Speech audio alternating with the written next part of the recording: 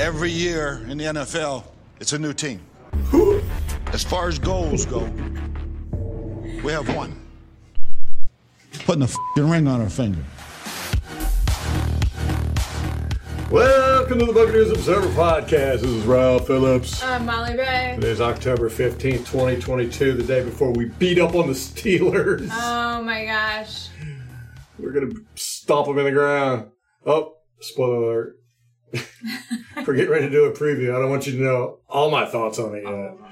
Those are all the thoughts. Those are all the thoughts right there. It's going to be interesting. You know, we got Larry Foote. He used to be joined in the Steelers team. Was it Randall L. too? Antoine Randall L. Yep. He was a quarterback for him for back in the day. Was he a quarterback or a wide receiver? I think wide receiver. I think he was a hybrid quarterback wide receiver. Really? Yeah. I think so. We're going to have to fact check that. Yeah, we are. There we go. Now we got another already. Fact check. Speaking of fact checks and follow-ups. All right, we talked about the rule change about the end zone going, the goal line wrapping around the earth. And, you know, it was a big thing. John Madden used to talk about it all the time. It didn't matter if you went out of bounds as long as you crossed the goal line that wrapped around the earth. Well, that rule was changed approximately 2005. Oh my God, Ralph. I know. I couldn't nail down the date or the year, but it was approximately in that area. And it was due to Warrick Dunn, believe it or not. Warrick Dunn scored a touchdown. He went out of bounds, or he was in the air and landed out of bounds, but his toe hit the pylon as he was flying through the air, so they ruled it a touchdown. I mean, he was stretched all the way out of bounds, but because his toe touched the pylon, they ruled it a touchdown. At least I think it touched. It might have went over top of the pylon. They ruled it a touchdown. Anyhow, everybody went up, got in arms over it. This was back when he played with the Atlanta Falcons. And so they changed the rule, and now you have to touch inbounds inside the pylon. The ball has to cross inside the pylon. Now, if you touch inbounds and the ball is outside the pylon, as soon as you touch inbounds across the goal, then the goal line extends indefinitely around the world. So that's why you can catch the ball, be in bounds, and the ball's out of bounds, and it's still a touchdown. Yeah, those wide receivers with their twinkle toe catches. Right. They count. Yes. Okay. That makes sense, I guess. I still disagree with that call. I think it should have been a touchdown. Mike Evans in our game. Yeah, well, there just wasn't a definitive angle to see if it. I mean, it looked obvious to everybody watching it that he went over top of the pylon, but there wasn't a definitive angle. So there you go. We made the touchdown on the next play, right? Right. Yeah. We ran it in. So no big deal. No big dealie there. All right, another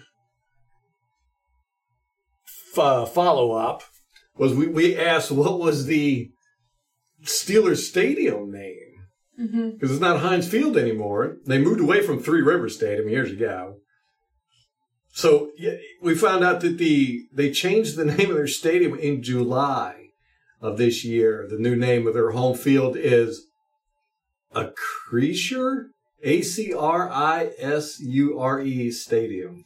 Is that the health system there? Probably some new drug or something. Yeah, pharmaceutical. I don't like them selling the naming rights to the stadium, because you get like Bank of America Stadium, Mercedes-Benz Stadium, Raymond James Stadium. It's all these mega.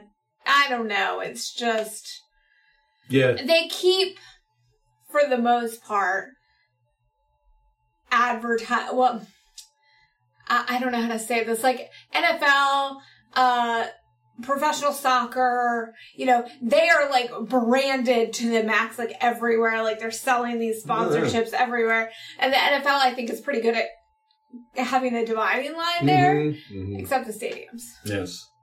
Yeah, just about every sport does it. Boxing does it. MMA does it. I mean, those guys' shorts are plastered. The ring's plastered. NASCAR, good Lord. That's all everywhere. it is. Yeah. So the NFL has done a very good job, I think, of keeping it off the field anyhow. Yeah. But now the whole field is... I know. Never does. But, we did a fact-check follow-up on that a couple of years ago about when that all started happening. And it was actually Wrigley Field in baseball. Oh. It was like the first one, Wrigley Chewing Gum. And it's kind of been a thing, but not that big. But I think it was around 2000, mid-2000s when it really slammed home in the NFL. They were getting these like $110 million for 15 years. And that's what this stadium name is, Acrisure. It's a 15-year naming rights deal, ending the 21-year run as Heinz Field. Yeah, and see, like a Wrigley Field, a Heinz Field, I don't really take an issue with because those are kind of legacy names. Used to them, right? Yeah, you're kind of used to them, but then they get all these corporate sponsorships that, I don't deal well with change. So maybe that's it. Right.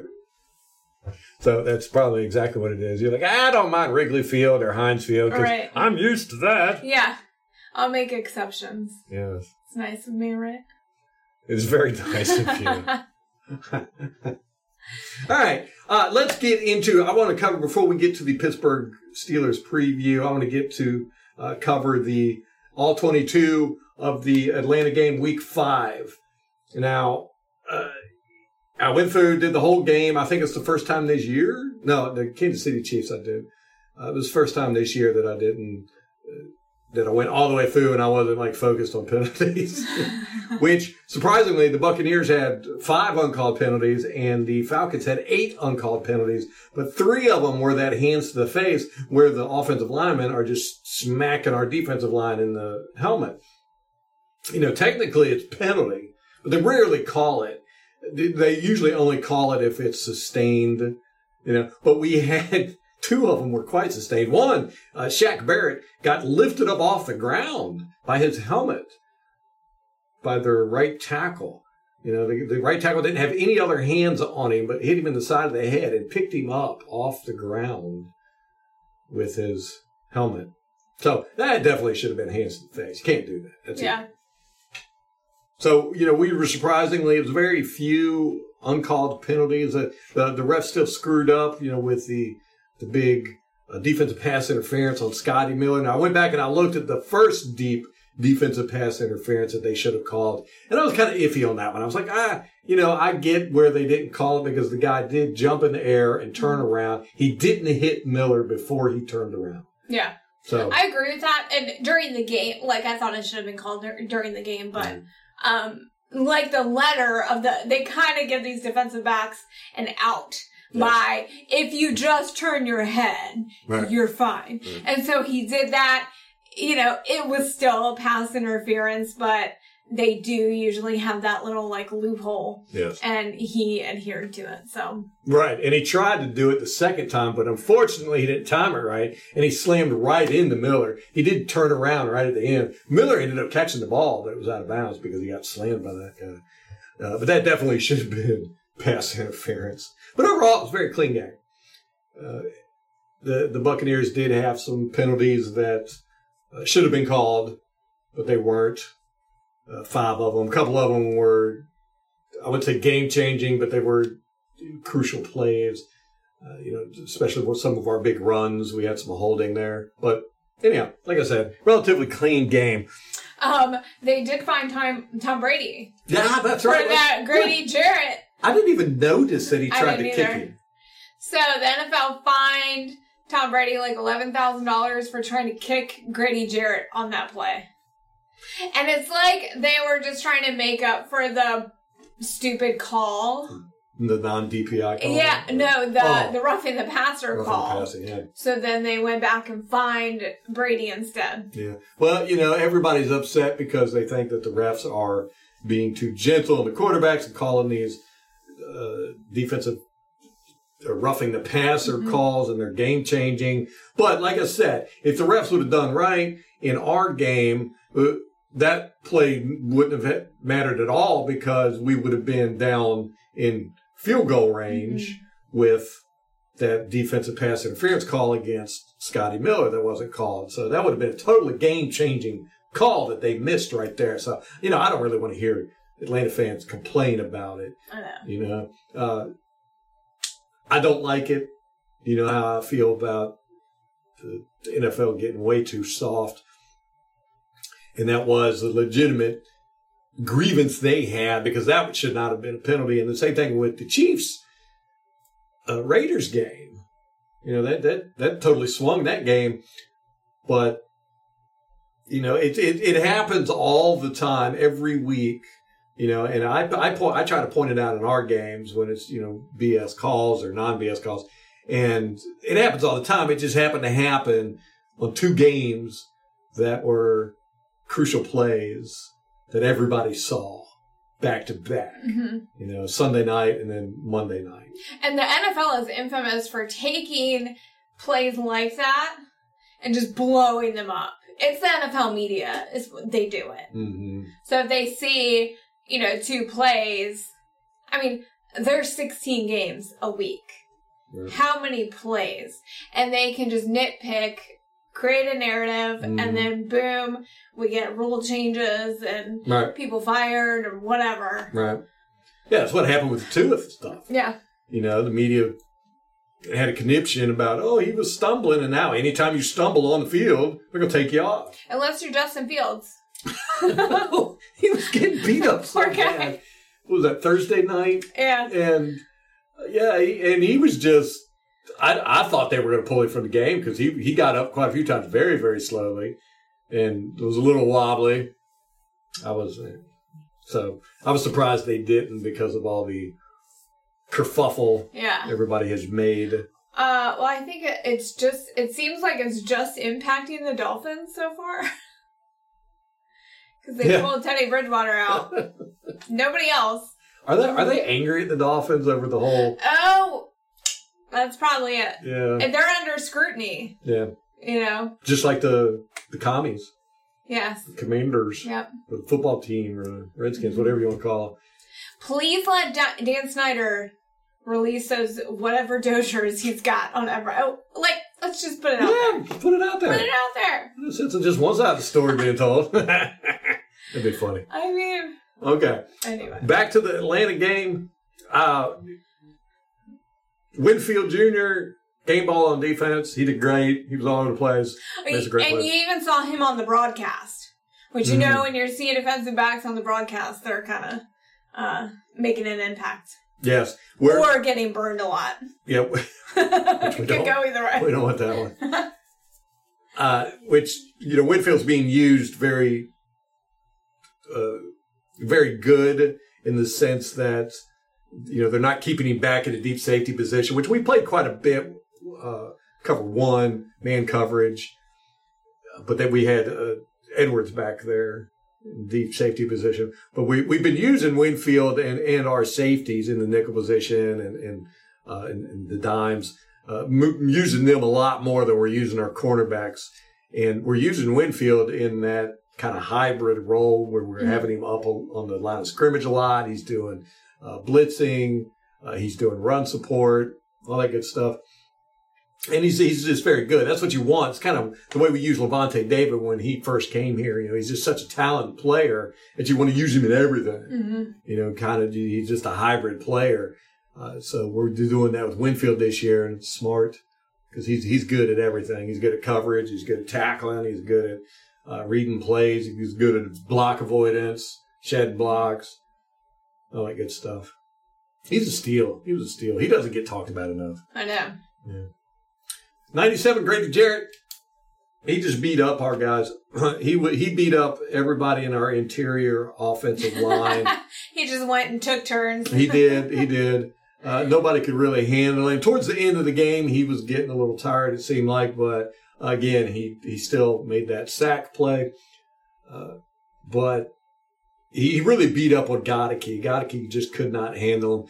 I think that they need to shift Hainsey to help Goedeke more. Hainsey will decide whether he wants to help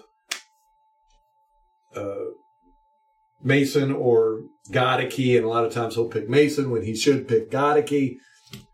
I think they really need to slide him over to Godeke more because Godeke does need help. He's our weak link on that offensive line. He's kind of our Kappa. Yeah. But he's a rookie. Right. He can't. Right. I mean, I feel like he's got a lot of leeway this year. Maybe next year, too. Yeah, that's Because, personally, but team-wise, I don't want him to get beaten. Yeah. Have Brady under pressure so damn much. Just a correction, it's Gedeke. Gedeke. Yeah. I've been so saying it weird. right. I've been saying it right. Just this is the only I time. slip back to Godeke, man. It's Gedeke. Gedeke. Get a key. Get a key. That's not how it's spelled at all. At all. No. Not at all. I hate that.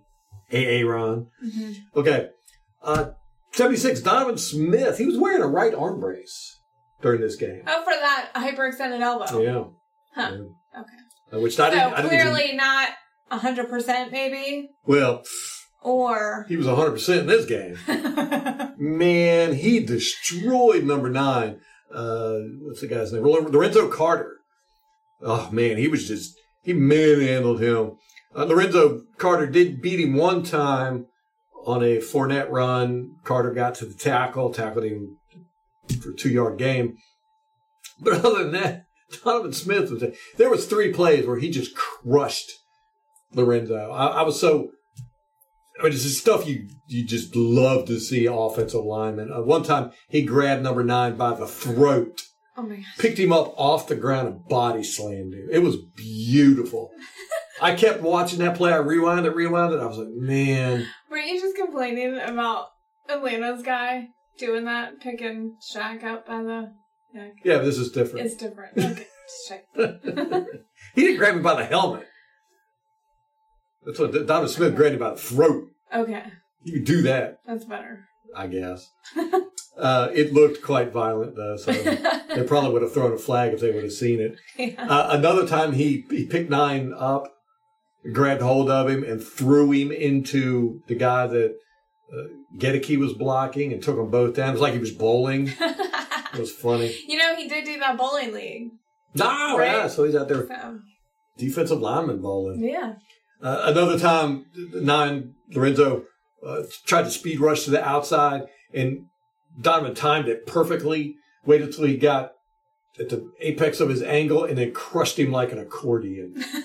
Just grabbed him from the top and pushed down on him, and they got collapsed, and then Donovan fell on top of him. I don't know how that guy survived that one. Mm. But Donovan definitely abused that guy. Well, I think in like the third quarter, there was a fight, and the broadcast wouldn't show it. But you knew at the end, they ended up going to Donovan, and he's all like sweaty and red, and he looked mad. Yeah, it was probably number 9 getting Yeah. frustrated with him because he couldn't get past Donovan at all. And it's, you want to see that, especially in these division games. It's like Burns, Brian Burns from Carolina. Donovan and the guy is good. Donovan matches up with him really well, and Burns just can't get. Donovan dominates Burns. What is the type of defensive lineman that Donovan does really well against? These 'Cause smaller there's kind guys. of like a type, right? Yeah, it seems like these smaller guys, they're fast, but they're smaller. Mm-hmm. And Donovan has a hard time with the bigger, taller guys. Okay. The kind of guys that got some strength and can match him up top. Okay. But these smaller, quicker guys, Donovan does a real good job of beating up on them. So it's good to see that this is going to be an issue, I think, with Atlanta for a while. Trying to get 9 to... They picked wrong on that one. Yep. Fournette he did great, volume-wise, but he's definitely changed his style of running. We've talked about this year. He's not being as patient, looking for his holes and blocks. I mean, he's really just pounding it up in there. And he's actually seeking guys out. There was a play where there was a 5-yard hole that our offensive line opened up. And Fournette didn't get touched until he was 10 yards down the field, and it was the safety, last guy. And Fournette didn't even try to go around him. I mean, he had 5 yards on either side of this guy that he could have run. He didn't even try. He just tucked his shoulder and ran right into this guy. And I've seen him doing that a lot this year. He seems like I don't know if it's the way he's being coached, but he's elite level at, his patience and running where he's supposed to run based on his cues. And he's just not doing that as much this year. He seems like he's trying to be much more physical. Well, I think that after week 1 with Micah Parsons at Dallas complaining about him blocking, about how physical he was, I think he's just taken that as license to be like, oh, you think I was physical then? Mm-hmm. And Micah Parsons is still complaining about all the contact he's getting. Yeah. Well, he would have liked it in this game because Fournette missed or had 2 very weak blocks. He had 1 complete whiff, but which is unusual, because Fournette has gotten up into that elite level of blocking, especially in pass protection. And he had a couple mess ups in this game, which has been unusual. I mean, he's usually been spot on with his blocking. Vita Vea, I'm going to complain about him some more. He's been a total disappointment for me this year. He was kind of a disappointment last year because I really hyped him up, and just what I saw from him in those first couple of years. I mean, he's just dominant. I mean, 2020 was just outrageous. Yeah. I mean, well, he broke his ankle. Well, but it came back, and then playoffs. Played great, was yeah. Just... I mean, 2019, what he showed, his strength and power was just off the charts. In 2020, he did it. 2021, he was still dominant, but I didn't feel like he was getting the push that he could. Mm-hmm. And this year, he's just nothing. Just very rarely is he dominating. Now, he is getting a lot more double teams because of Sue not being there. Mm-hmm. But even when he is being single teamed, he's just not being as strong. It's really the lack of strength that I'm seeing. And so I kind of have a theory, perhaps, that the same way that Tom Brady can come into a building and he just elevates everybody, everybody gets better because Tom Brady's there, because his standard, the bar is so high. Right. And I think Sue brings that to the defensive line and the defense as a whole. And so you really miss that. And some people, and you see this with, players who might excel in college and then they get to the NFL and they just don't do anything. And one of the reasons is the coaching in college is so much different. In college, they're way more hands-on with you, that you have expectations with academics, they're very, and this is the reason a lot of college coaches don't make it in the NFL. Because these guys are used to, the college players, they're getting a lot of, I don't know if it's micromanaging, but, you have people on top of you and there's a lot of accountability. And in the NFL, it's just you. Pretty much. I mean, you're on your own. If you screw up, you're just out. There's 10 guys behind you, right, chomping at the bit for your job. And so I think some players excel in that environment, but then others, I think, need that accountability. And Vita has a lot of natural ability, but he might be one of those people that needs the accountability, needs the competition, needs somebody next to them who is professional and cares about their craft, is a master of their craft. And so that might elevate his play, having somebody like that beside him.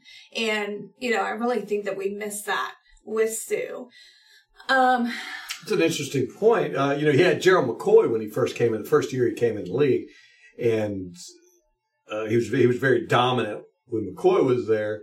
With Sue, now there is a big factor, like I said, that the Vea is definitely getting double teamed a lot more because Sue's not there and offensive lines can focus on Vita. But I think you're spot on. He doesn't have the competition now. He's the big dog in the house, and he doesn't have Sue, who can make a play or challenge him strength-wise. He doesn't have that anymore. Golston, Nacho, Logan, those guys are no match for Vita strength-wise. And Akeem Hicks can't get on the damn field. Right. Is he playing this week? No. No, he's still out. Oh, this is going to turn into a half a season thing. Yeah. So, kind of disappointed in Vita. I really had high expectations for him. And, again, he's not playing bad. But, we're getting no push up the middle. Yeah. None at all. Our run defense is terrible. Terrible. Yeah. I mean, Atlanta had 150 yards rushing. Yeah. Yeah, it's Atlanta. But they are a run-first team now. So. And that takes me to Logan Hall. Again, he's just not impressed me. He's just a guy. He's made a couple plays this year. But as much as he's out there on the field, he should be showing me something. And I'm not seeing anything from the guy. Don't mean to talk bad about him. This is all about accountability. I want to see something from him. I want to see why he was picked as high as he was, for one. But, I want to see some growth from him. I want to see some explosiveness. He's just another guy out there. But again, it could be he has no leadership in that room. What if there's just a vacuum of leadership in the defensive line? JPP's gone. Barrett seems to be a kind of like a Levante David, where they're, they're kind of quiet and they're not vocal leaders. And you've got JPP gone, and you got Sue, who was just a pillar of strength in the middle. You got him gone. Now, Sue was the quiet type, I think. But the players just gravitated towards him. You saw it immediately when he got in the building, and Will Golston on one of the Buccaneers productions, was like, I want to learn everything that you know. Yeah, just following him around. Just following him around. And he had his throne at the end of the bench there, that there was always guys in conference with him. There was 4 or 5 guys always sitting right around him at the end of that bench. Most of them would be sitting on helmets and stuff like that because there was only one seat beside him. So, everybody else was sitting on the ground in front of him. But he always held court. He was definitely a mentor, not just on the football field, but in their personal lives. He's big into business, big into conducting yourself professionally, family, all that good stuff. And we're lacking that. I don't know how much it's affecting the team. I think quite a bit. But we're definitely not getting that push up the middle. They talked about we wanted more speed up the middle, and we're not getting it. Yeah. I mean, there's no pressure coming up the middle. There's no speed and there's no push. Yeah. Right. So, Hall and Vita, I want to see something from you guys. That's the takeaway from week 5. We played a good game. They played a pretty good game. Division games are always tough. Always tough. You never know what you're going to get because, they did come out trying to throw on us. Yeah. It shocked everybody. And, they had some pretty decent success throwing it, but, they did go back to their run game and they had success on that. It's actually what brought them within striking distance of them. They had like 3 runs of 20-plus yards in the fourth quarter. Well, I think at that point, too, we had kind of taken our foot off the gas. Oh, yeah, definitely. You can see it with the defense and the offense. Yeah. We had three and outs back-to-back in the fourth quarter offensively, and then our defense was out there allowing, these big run plays. And they were definitely not being as aggressive. I mean, they were down 21-0. I know. So, we're like, we could give them a couple touchdowns. We're not here trying to get hurt. So. Yeah. So I think, the way that Atlanta's heading, even with Mariota, I think they're going to be a pretty decent team. Probably by the end of the year, I don't think they're going to have a winning record, but they'll be close. Yeah. Okay. But they'll be showing improvement. I think every week they're going to be showing improvement, and they play competitive games every week. Yeah. So I mean, they almost came back against the Rams. Yeah. I think that's kind of been their MO, is they get down real far. They start coming back. Yeah. Maybe they get down far and everybody expects them to try and pass it, so they go into prevent defense. Yeah. And then they just run it on them. Kind of surprising. That might be their plan. That'd be their plan. So is this, I forget. It's so weird how this happens. Is this Arthur Smith's first year? Yes. Okay. Yeah. Right? I know, right? I want to say I'm yes. like, God, all the football years just run together. It's hard. Like, the longer it goes, I used to be on top of this, and even with the podcast, but you see so much churn through the NFL, it's just so hard to keep track of it. I don't have the brain capacity either anymore. And speaking of which, Matt Rule got fired, the head coach for the Carolina Panthers. We didn't discuss this. Yeah, we talked about it last one. Okay, yeah. So that's great. And then I don't know if it's as a coincidence or whatever, but Baker Mayfield is hurt. Yeah. And he's going to be the backup quarterback. That doesn't make sense. Yeah, it's very strange. So P.J. Walker's going to be playing. Oh, P.J. Walker. So hopefully we'll... It's not Sam Darnold? No, I don't know what's going on. I know. Weird. He's that bad, He's that bad. Yeah. He wants out of Carolina, I think everyone does. We're going to see this week. Yes. So we play them, is it next week? I think next week. Yeah. I wish we played them this week, man. I really do. I know. No, we're not that lucky. Let's see. They play... Oops. That was our game, right? Oh. I was just trying to see who they played. I think they're playing Baltimore. Oh, the Rams. The Rams. Oh, gosh. Whew. Well, that's an easy win for the Rams. I know that'll pad their record because they're 2-3. Yeah, and then next week we play them. 1:00 game. Yeah, I don't care if we play Baker Mayfield, P.J. Walker, or Sam Darnold. I know. I'll take all three of them. They can put them all three on the field at the same time. I know. We're going to beat the mess out of those guys. It's a curb stomp coming. Yep. All right. Speaking of which, yes. Pittsburgh Steelers. Oh no. This could be a trap game. We do struggle with this type of quarterback. Yes. Well, the new quarterbacks. It'll be his second game starting. Yep. Kenny Pickett.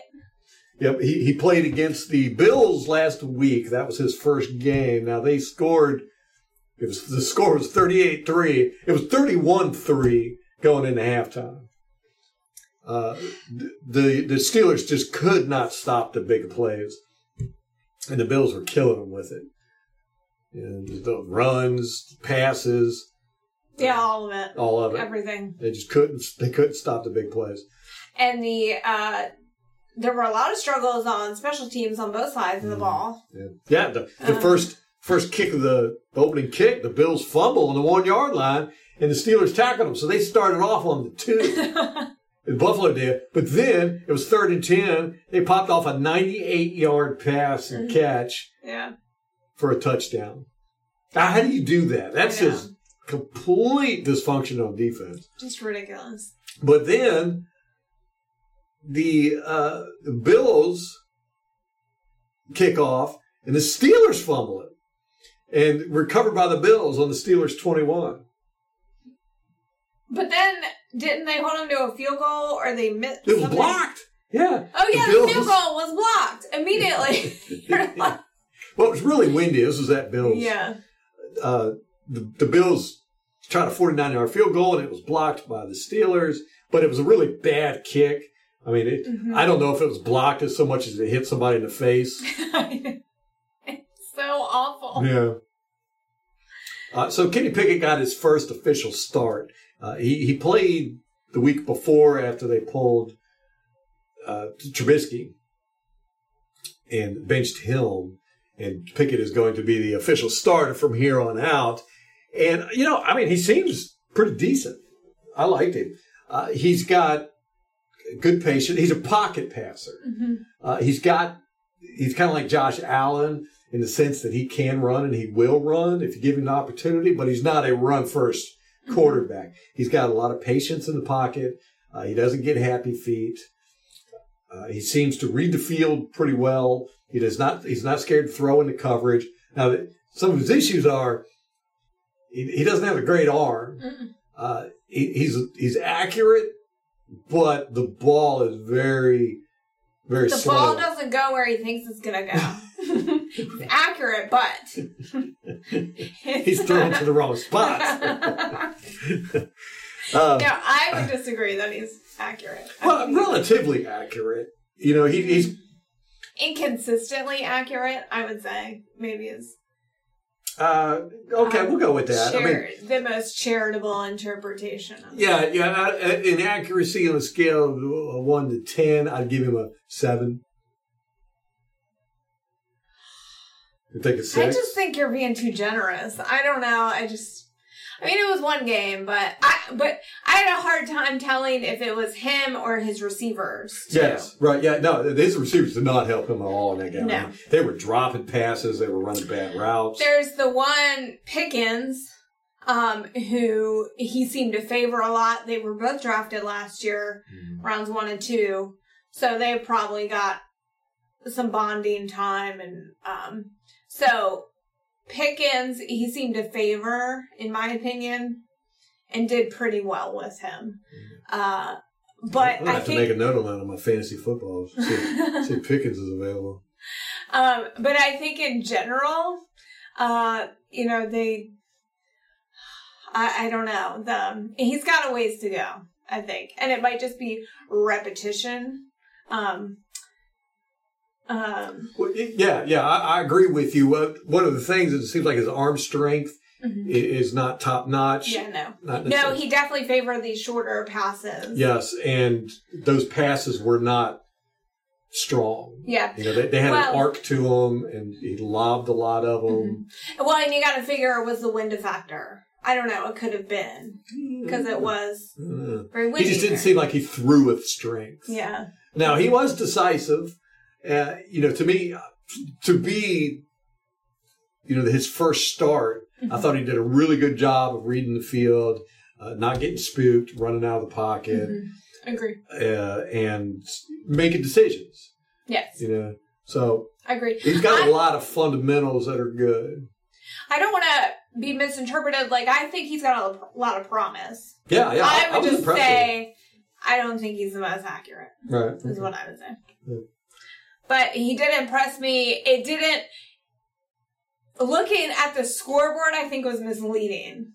Yeah. I thought that they looked a lot better than 3-38. Yeah. So, it was really a back and forth, but the Bills just kept hitting them with these big plays. Yeah, that's where they really got burned. Yeah. And the Steelers had 2 missed field goals too. Yes, that's right. So special teams was not helping them. No. But the defense, they picked off Josh Allen in the end zone at one point, so that was 7 points they saved. They got a few stops with the Bills in the red zone, so it could have been much worse. It sure could. Back to Pickett, he does lead the pocket, not a lot, but more than the average quarterback. He almost always goes to the right. He does bootlegs to the right. When he scrambles, it's to the right. He'll even turn to, if he's being pressured from the left, he'll spin and go to the right. There was one play which they showed on the broadcast where it was a screen, and the screen could have gone either way. Oh, yeah. And he went to the right with it, and it was stopped immediately. But if he had gone to the left, it was set up. The blockers were set up. That was a poor decision on his part.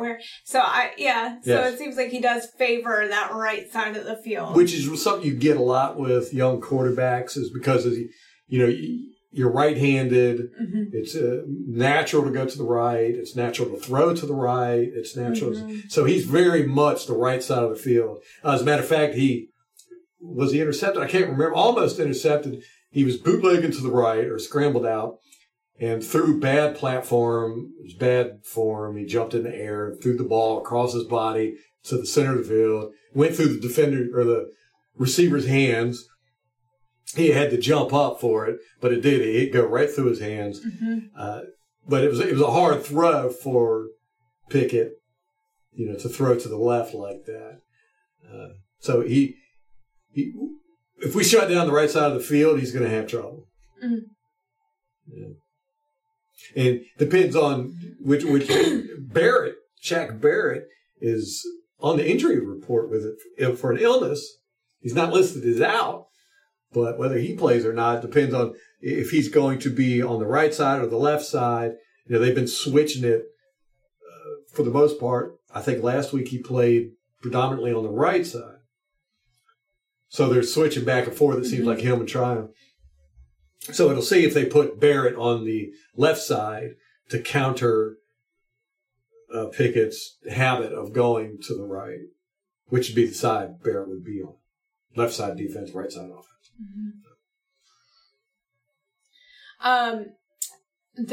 Pittsburgh's run game was not very successful last week, 54 yards. They have Najee Harris, who's been there a while. And then they have this other guy. Was it Jaylen Warren? Number 30. You liked him. Number 30. I liked him, but they put him in later in the game. He's kind of a short, stout guy. He's bigger. But he seemed to be having some luck. He averaged a 4.8 yards a carry. Yeah, compared to Harris's 1.8. Yeah. So, I liked him. Yeah, you liked him because he was aggressive and strong. He would just plow. Yeah, he was running through tackles. So, we got to watch him. I don't know if they put him in towards the end of the game when they were already losing. So, if Najee Harris is still the bell cow, but if Warren was just there because they were so far back. It's hard to say. The Steelers are going to be without their entire secondary. Yeah, we are going to be playing up against a very weak Steelers secondary, which, the Bills just torched them. That secondary just got slaughtered. They were the starters. Right. I can see why they're out. It was probably their pride. Their ego got they broke the ego. Minka Fitzpatrick, he's out with a knee injury. Levi Wallace with a concussion. Cameron Sutton with a hamstring. Akello Witherspoon with a hamstring. So, did you say Minka Fitzpatrick? Yes. Yeah. So Pat Freiermuth, their starting tight end, he's going to be out. Oh. Golly day. So, I don't think anybody wants to play us. Yeah. I can't blame them. Can't blame them. After that Bills fiasco, they're like, well, I can't handle the humiliation anymore. We got to rest. And, of course, B.A. and Mike Tomlin have some history. That's right. B.A. was with the Steelers for a long time. Got fired by Mike Tomlin, the only time he's ever been fired. Mm-hmm. Or I don't know if that's true, but in the NFL. Yeah. And he took that very personally. Yeah, and because he's very loyal to his staff, Bruce Arians is, and he has adamantly said, and this has been true his whole career, that he will never fire a coach. If he's not working out, he'll move him to a different position, but he will never fire him. And Bruce Arians, in his book, he talks about how hard it is on coaches, when they get fired. Not only are you, embarrassed, because you put all your blood, sweat, and tears into building a team and coaching these guys, and it just all gets yanked out from under you, and you're removed from the locker room and the stadium, and just like that, you're just now all of a sudden you're just no longer part of this organization. And how hard it is on the families, how they, you got to uproot your whole family, your kids. He had young kids at the time when he was at Tulane or Baylor. What was it? He did Temple. And, but no, this was with the Steelers. Right. He was offensive. Okay. But when he was getting fired in his college right. years, Mm-hmm. And he said he would never fire a coach because it is just so, he knows how traumatic it is for them and their family. So he's at Pittsburgh, and they went to the Super Bowl and won the Super Bowl with Bruce Arians as the offensive coordinator, or quarterback's coach, offensive coordinator. Yeah, he was the coordinator. Yes. And they fired him the next year. He said it caught him off guard. It was a kick in the balls. And he's really held a grudge against Tomlin for that because he felt like Tomlin didn't go to bat for him. The ownership wanted more, more of a run game or something? Probably, no NBA. Yeah. So he's really held a grudge against Tomlin. They're not friends. No. Let's put it that way. Yeah. So they're going to go in there. And Tomlin, he's not used to losing like this. No. I mean, he's had Ben for years. I mean, Ben was drafted, 2007, 2008? Yeah. So 15 years. And so it's and it's like teams like New England too, who have had these dynasty quarterbacks, dynasty teams. Now they're finding out how hard it is to get a good quarterback. Right. Unless you're the Green Bay Packers, of course. Ugh. Jerks. Well, just wait till Aaron Rodgers isn't there. Then That's what I said when Brett Favre was retired. So, yeah, the Tomlin, there's going to be a grudge.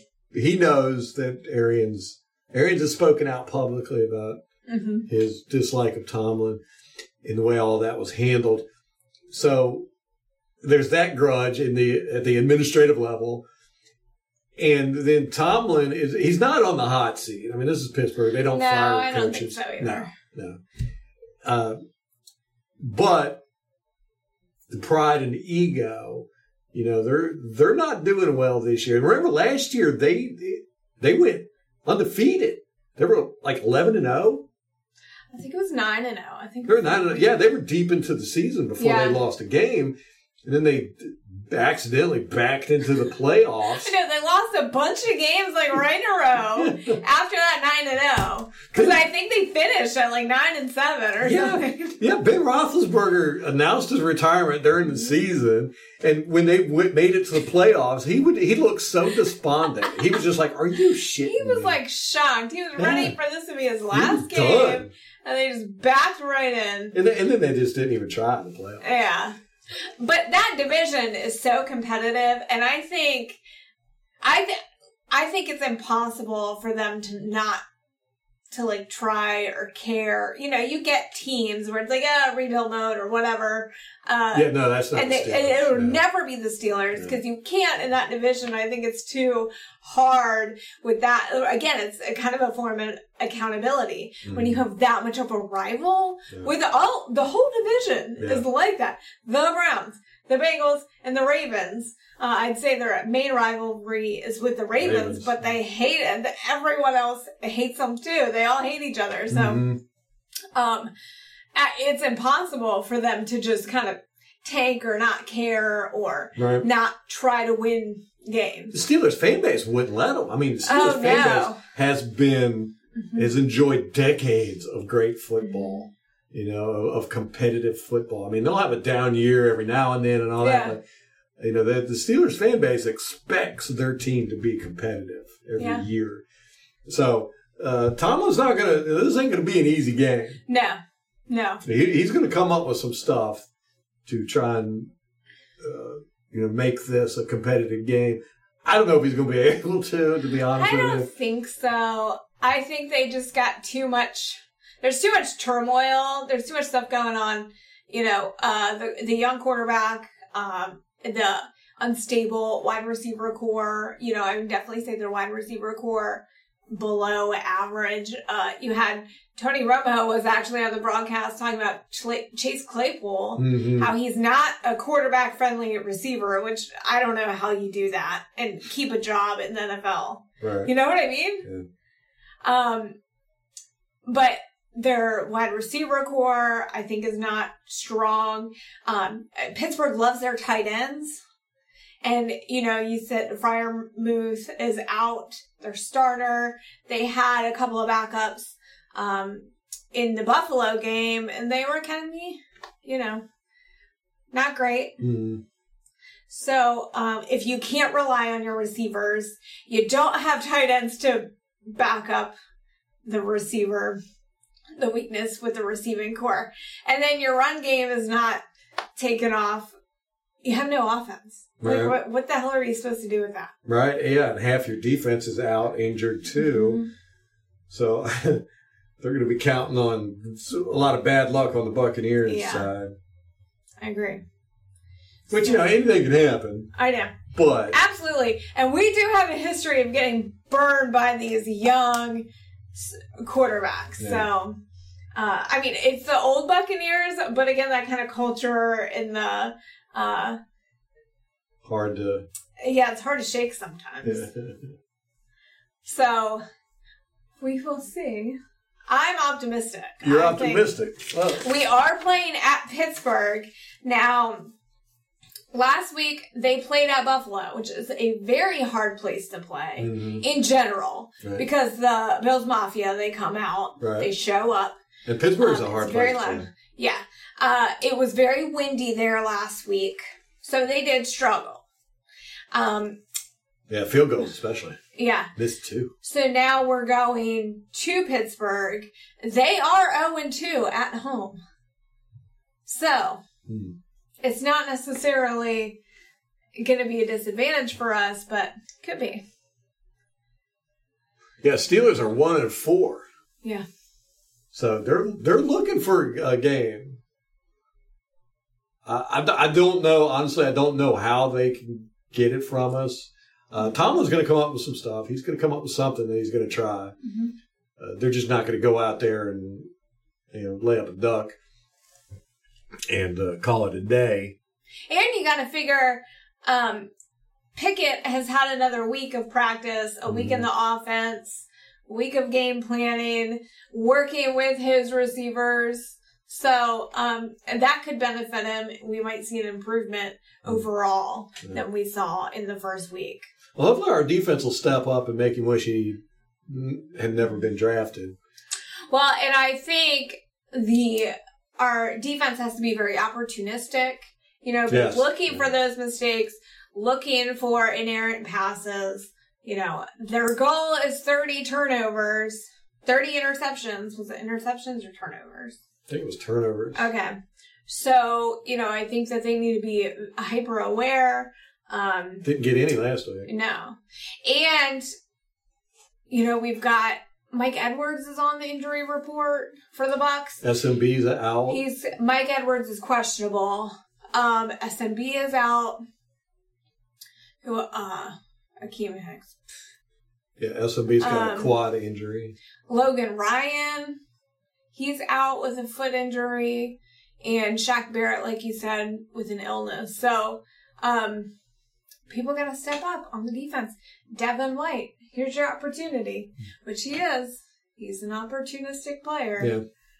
Yeah. So we shall see. Yeah, I'm excited about it. Steel's got a big fan base. Mm-hmm. This is a 1:00 game, which makes me happy. Mm-hmm. I think we only got a few of those this year, right? Yep. So, we get to show off our stuff and probably get some highlight plays. I think Evans and Godwin are going to have good games. Yeah. Kate Otten he really showed up last week. I'm excited about him. I'm going Mike Evans, and here's why. The Steelers struggled against number 13 deep against the Buffalo Bills. So I'm going to say they have trouble with the number 13. Yes.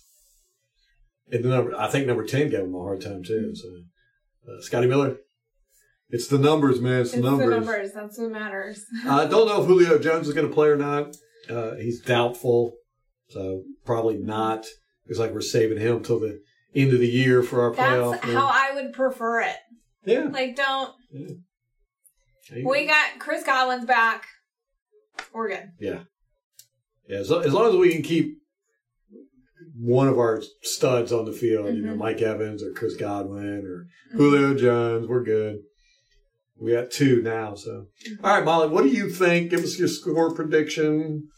I think I think they are gonna turn it around a little bit and be able to put a little more points on the board than they did with the Bills.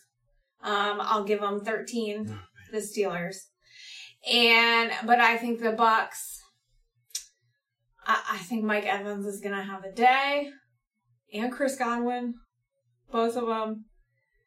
I'm going to go 31. Oh, man, that's exactly what I was going to say. Really? Now I got to adjust You shouldn't let me pick first. I know. I'm going to do 28-10. Although I think we're going to break 30. We haven't broken 30 so far this year. Yeah. Yeah. Remember last year we were doing it on the regular? I think we were averaging 32 points a game at this point last year. No more. All right, so Molly's got 31-13, and Ralph is saying 28-10. Both of us are picking the Buccaneers, of course. Try not to be biased. But, hey. Listen, I think that's... Let me see. We are favored.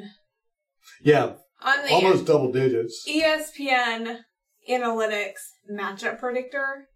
It's 82.5% we're going to win. To Pittsburgh's 17.4. Huh. So is there a 0.1 chance there's going to be a tie? 0.2. Double what you said. 0.2% chance. Oh, tie. Oh, it's right there. Okay. Yeah. I didn't see it there. I was doing the math in my head. Yeah. That's why you shouldn't do math in your head. Yeah, I don't know what the line is, Vegas line on, but I want to say that it's Steelers plus 8 or something like that. Wow. Yeah, they're getting some hefty points. They are definitely the underdog in this game. We should be able to run away with this, but anything can happen. And fingers crossed we go out there. If we just go out there and play a relatively mistake-free game, we should have this. Mm-hmm. If we go out and they're lighted up, then they're going to have a bad day. Agree. Mm-hmm. And you know the Steelers fans, like, they hate Tom Brady. Hate Tom Brady. Hate 20 him. years. He's run that conference. How many times did they see him in the playoffs? A lot. A lot. Yeah, he played Ben Roethlisberger in the playoffs quite a bit. Yeah. So. All right. Here we go. Big game tomorrow. Move us up into 5-2. What are we? 4-2. 4-2. We're 3-2 currently. All right. We're 2-0 away. The Atlanta Falcons are playing the 49ers. They're going to lose that game. It doesn't matter who Carolina's playing. They're going to lose that game. The Saints are playing Cincinnati. It's at New Orleans. If it was at Cincinnati, I'd probably pick Cincinnati, but Cincinnati's just playing horrible this year. They got the Super Bowl hangover. Mm-hmm. Can't get that offensive line straight. No. Poor Kappa. Both teams are 2-3, so I got to give it to the Saints just because they're at home. Mm-hmm. I agree with that. They've got Andy Dalton starting. Yeah. Taysom Hill at tight end / quarterback / running back / receiver. So Jameis Winston still injured, not going to be playing for a while. What's his injury? The back? Who knows? Yeah, I know. Something. So we should get a game up on Atlanta, and we'll still be a game up on. No, we'll be 2 games up on Atlanta, and probably a game up on New Orleans. New Orleans might move into second place, but that game's iffy. It can go either way. I agree. I think Michael Thomas is out again. So anyhow, we're definitely we're keeping this division lead through the rest of the year. Mark my words on that, and we're going to ride it right into the playoffs. Yep. So that's all that matters. Get to the playoffs. That's all that matters. That's it. All right, guys. Anything else? No, that's it. All right. Till next time. Go Bucks.